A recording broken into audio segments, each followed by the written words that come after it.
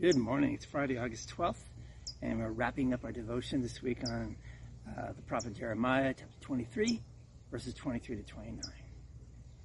So maybe some of you kind of know this saying, no lie a man can tell, and no lie the world, or our sinful flesh, wants to believe, can compare to the truth of the gospel.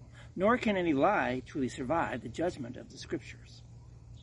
They are like fire burning up all falsehood, like a hammer breaking even the biggest lies to pieces, and like a sword that penetrates the heart of believers and unbelievers alike, exposing sin for what it is and opening up those hearts for the good news of God's grace to come and enter in. The gospel invites the unbelieving to put their trust entirely in Christ for their salvation and for the forgiveness of all their sins. And that same gospel strengthens and feeds the faith of believers, comforts them, grows them, and equips them for anything and everything the world, and yes, even Satan and, of course, our sinful flesh might throw at us. In his word, the Bible, God tells us he is near to us wherever we are. He tells us that he's bigger than our problems, bigger than our errors. And no matter the lies that are told, and no matter how attractive they might be to you and me, God's word has the power to smash and forgive them, to reveal them for what they are, and to give you and me the good news of God's grace in Christ instead. But of course, we have to be in and using God's word to see it smashing the world's lies to little bits. We need the focus that the scripture gives us as well as their power. The testimony of faithful believers that Hebrews talks about in chapter 11 and helps us to fix our eyes on Jesus so that we will not grow weary and lose heart. The wisdom of Proverbs and Psalms help us guide us in the choices that you and I make. The instructions of the law throughout the Bible turn our world's moral and ethical grays into black and white.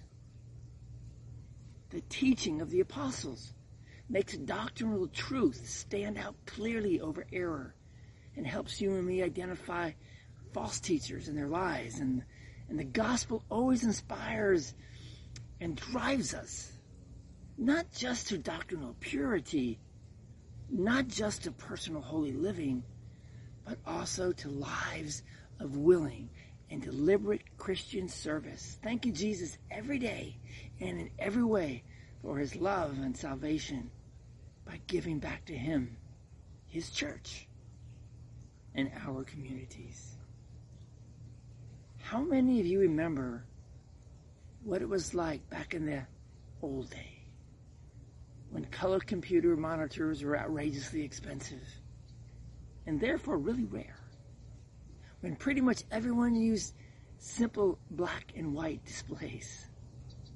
If someone wanted to play a trick on someone, and I think this happened to me once, either that or someone just made an error, he could mess with the controls on the monitor and turn the contrast all the way down so that when you turn the computer on, it looked like it wasn't working because everything was gray. I recall at least once, maybe twice, spending a long time trying to figure out what was wrong with my computer because I had turned it on, yet I couldn't see anything on the screen. Finally, I turned the contrast knob, and suddenly everything became clear.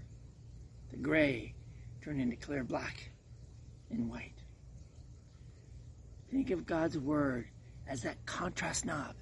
It is just what you see. It brings those shades of gray and black into distinct black and white.